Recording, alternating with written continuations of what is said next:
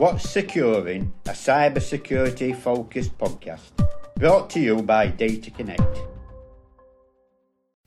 Hi everyone, and welcome back to What's Securing.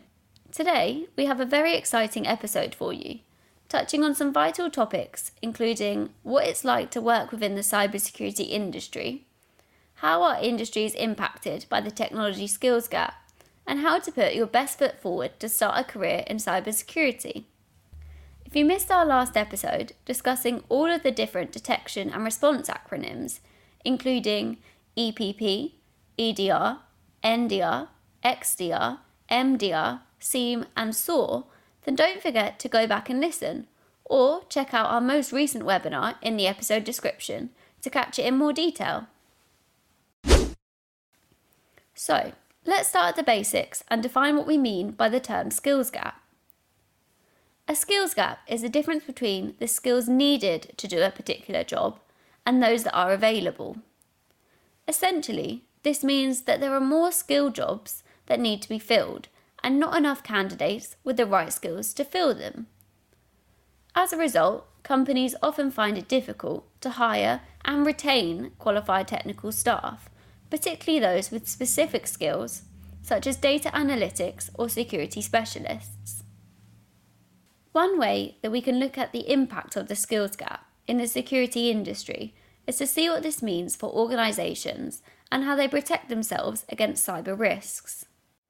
One obvious impact of this skills gap is that there are many organisations left without the resources to effectively manage their cybersecurity plans. According to a 2022 government report, half of all businesses and 41% of charities have just one employee who is directly responsible for managing or running their organisation's cybersecurity. Although public sector organisations are much better resourced, with 17% having only one person in this role. Organisation size is also a factor here, with the typical number of people directly responsible for managing or running cybersecurity operations in medium and large businesses being about 2 or 3. The effect of having only one person or a small team responsible for managing an organisation's cybersecurity is that their time and resource is more limited. And with limitations often comes risk. Not only does a skills gap mean that there are fewer people making up security teams in organisations, a third of all businesses have a more advanced technical skills gap in areas such as penetration testing, forensic analysis, security architecture, threat intelligence, interpreting malicious code, and user monitoring. And this accounts for around 451,000 businesses, including those that do not outsource these tasks and instead perform them in-house. In the same government report, it provided some examples of the skills gap, which I thought were good in highlighting how this is impacting real companies. It noted that those who are responsible for cybersecurity in 44% of all businesses and 46% of charities said that they understood the distinction between personal and boundary firewalls very well or fairly well. I found this statistic interesting because it highlights a really important gap in understanding among IT professionals. To unpack this a little more, let's have a look at the distinction between personal and boundary firewalls. Personal firewalls are installed on a desktop or laptop to monitor and control that specific device's incoming and outgoing network traffic, whereas a boundary firewall is situated at the edge of your network and it monitors the packets of data as they move in and out of your network, permitting and blocking data according to its predefined rules. In addition to this, when those responsible for cybersecurity were asked whether they understood what a sandbox application was, only 23% of businesses, 30% of charities, and 70% of public sector organisations said that they understood it very or fairly well. Sandboxing in cybersecurity is a restricted environment isolated from the rest of the system. Application sandboxing isolates and shields an application from the outside or from malware, preventing the application from interacting with other apps or system resources. Separating an application in this way helps to create a secure environment when testing an application because it can run without the risk of affecting the overall system. These two areas are noteworthy because they are basic technical controls and they really highlight the skills gap in the technical security areas. Not only is there a skills gap in the preventative methods of cybersecurity, but there's also a skills gap in incident response. Within the research, organisations were asked to rate how important they thought it was to have in-house incident response skills. The findings concluded that just 19% of businesses considered these skills to be essential, raising nearly to a third among large organisations and 2/5 when specifically talking about those in the public sector. Of those that deal with this in-house, half of all businesses said that they weren't confident at all that they would be able to deal with a cybersecurity breach or attack. These statistics highlight a worrying trend because in the time following an attack, an organisation must be proactive to minimise the impact on the IT systems as well as the impact on the operations of the business so they don't halt to a standstill. How an organisation deals with an attack will affect their reputation and public image as well. The recommended procedure is to have an incident response plan that details exactly what steps need to be taken and by who. What is further worrying is that many organisations said that they were not confident in their ability to write an incident response plan, with 49% of all businesses, 55% of charities, and 23% in the public sector. This shows there's not only a skills gap amongst those looking at the technical side, but also when it comes to writing policies and among more senior members of staff. For example, almost half of all cyber leads in the private sector said that they were not confident in their ability to carry out a cybersecurity risk assessment or develop cybersecurity policies. When it comes to senior management, around 4 in 10 did not think that their senior managers understand when cybersecurity breaches need to be reported externally and the steps that need to be taken to manage a breach. And this just shows to what extent the skills gap is having an effect on organisations and their approach to cybersecurity. So, what do we do to solve this and bridge the gap that we see today? One way that we can help close the skills gap is for organisations to outsource their cybersecurity so that the skills aren't required in-house. Within the finance and insurance industries, outsourcing aspects of cybersecurity is much more prevalent, but the hospitality industry is the least likely to outsource their cybersecurity functions. The 3 most commonly outsourced functions for organisations are setting up firewalls, detecting and removing malware, and incident response or recovery. Around 8 in 10 of those that outsource their cybersecurity have at least one of these functions included in their service. Interestingly, the figures of organisations that use Security Operations Centres, or SOC teams, have remained consistent with previous years. Among charities, this was the lowest, at 14%, with large businesses at 30%, and 33% of public sector organisations using SOCs for cybersecurity. As a cybersecurity managed service provider, we've seen how the outsourcing of cybersecurity functions have helped organisations to bridge the gaps in their IT teams, as well as providing them with the added resource and time to dedicate to their other tasks. We know that from speaking to our customers, that IT teams face pressure to know it all, and cybersecurity is something that's fallen onto their plates as an addition to their everyday roles. By outsourcing aspects of their cybersecurity, they can have assurance that there is a team of security experts looking after this for them, and they can ease the pressure internally while still remaining in control. Another way that I see as being a way to close the skills gap is the development of skills of people who are entering a career in cybersecurity, while encouraging more individuals to seek opportunities within this industry. One positive pattern from recent data is that employers are taking on more career starters than before, which hopefully is encouraging to those wanting to begin studies in this area or pursue further education.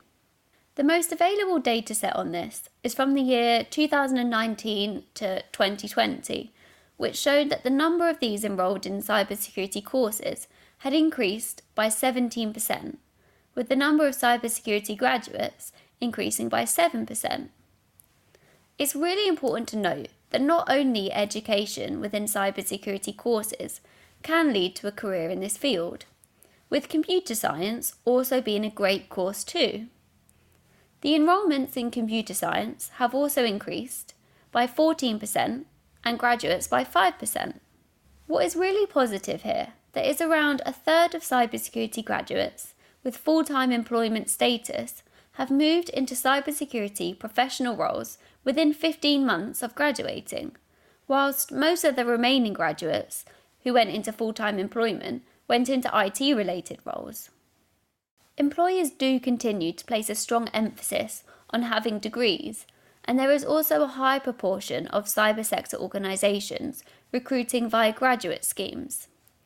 LinkedIn and the use of recruitment agencies has experienced an overall decline within the industry itself.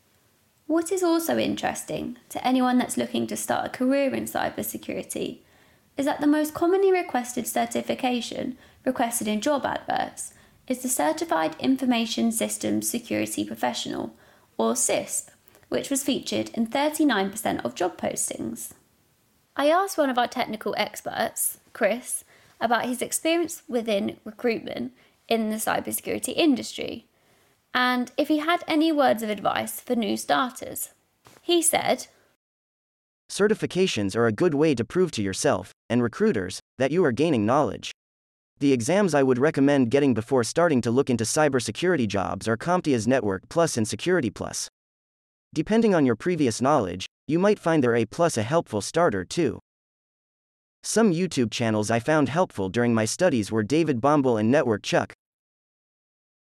I would definitely recommend getting a device for you to have a play with at home, with less chance of annoying users by blocking their internet access. Get on LinkedIn, speak to as many recruiters as you can. If you're able to, hold out for the right role that focuses on training and development."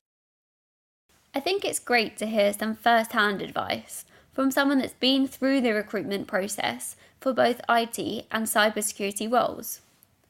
I also spoke to my colleague Jake, who's conducted interviews here at Data Connect for some of our technical roles, to see what advice he would offer to cybersecurity recruits. He said, "I'd firstly say research the multiple areas of cybersecurity. It's such a vast field and it's not all about hacking. So often I'll ask people what their end goal is and they'll say pen testing or forensics. I think people miss out on other areas because they don't know it's an opportunity available to them. Linked to this, trying to get experience in multiple areas of security will benefit you overall, even if you choose to pursue one field later. Also, I'd say to research multiple vendors within your chosen field. Try to gain a foundational knowledge of your subjects, rather than a single vendor perspective. I think most importantly, I'd say it's most useful to gain IT user, network, server and cloud experience, not just a security focus.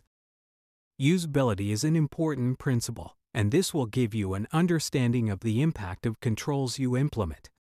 So you may have noticed that we used a voice generator there, because unlike the rest of the team, not everyone wants to be podcast famous.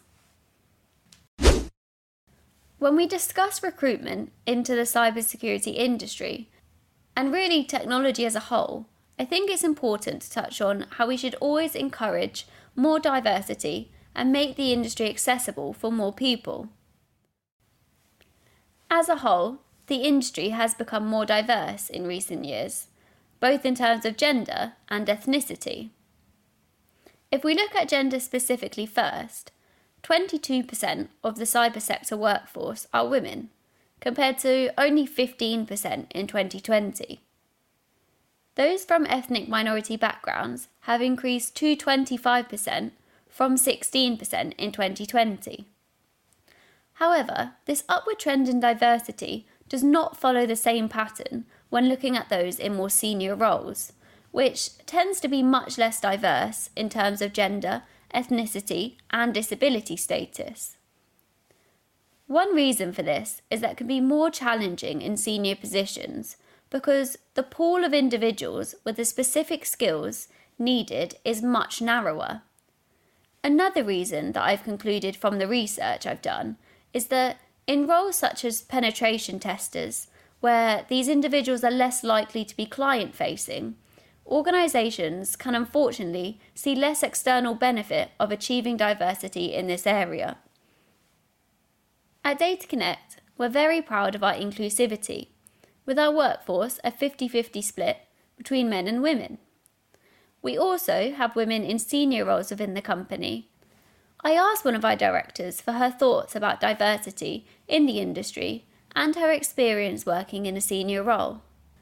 She said, "Within my 17 years in the industry, I've noticed attitudes towards women have dramatically changed.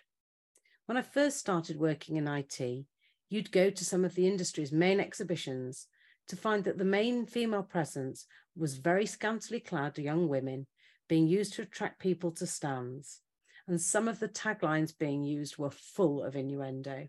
You'd never see this today. Although we now see a lot more women working for both customers and suppliers, more commonly, they're often in sales, marketing, and administrative roles, rather than within technical. I think I could probably count on one hand all of the women I've encountered that were in technical roles across my whole career in the industry. I do think that this is changing though. A colleague attended a university Capture the Flag event that Data Connect sponsored recently, and I was delighted to hear that a much higher than expected proportion of those taking part were female. So the work STEM industries are doing to encourage more women to break down stereotypes looks to be affecting change. So I look forward to working with more great female technical minds in the near future.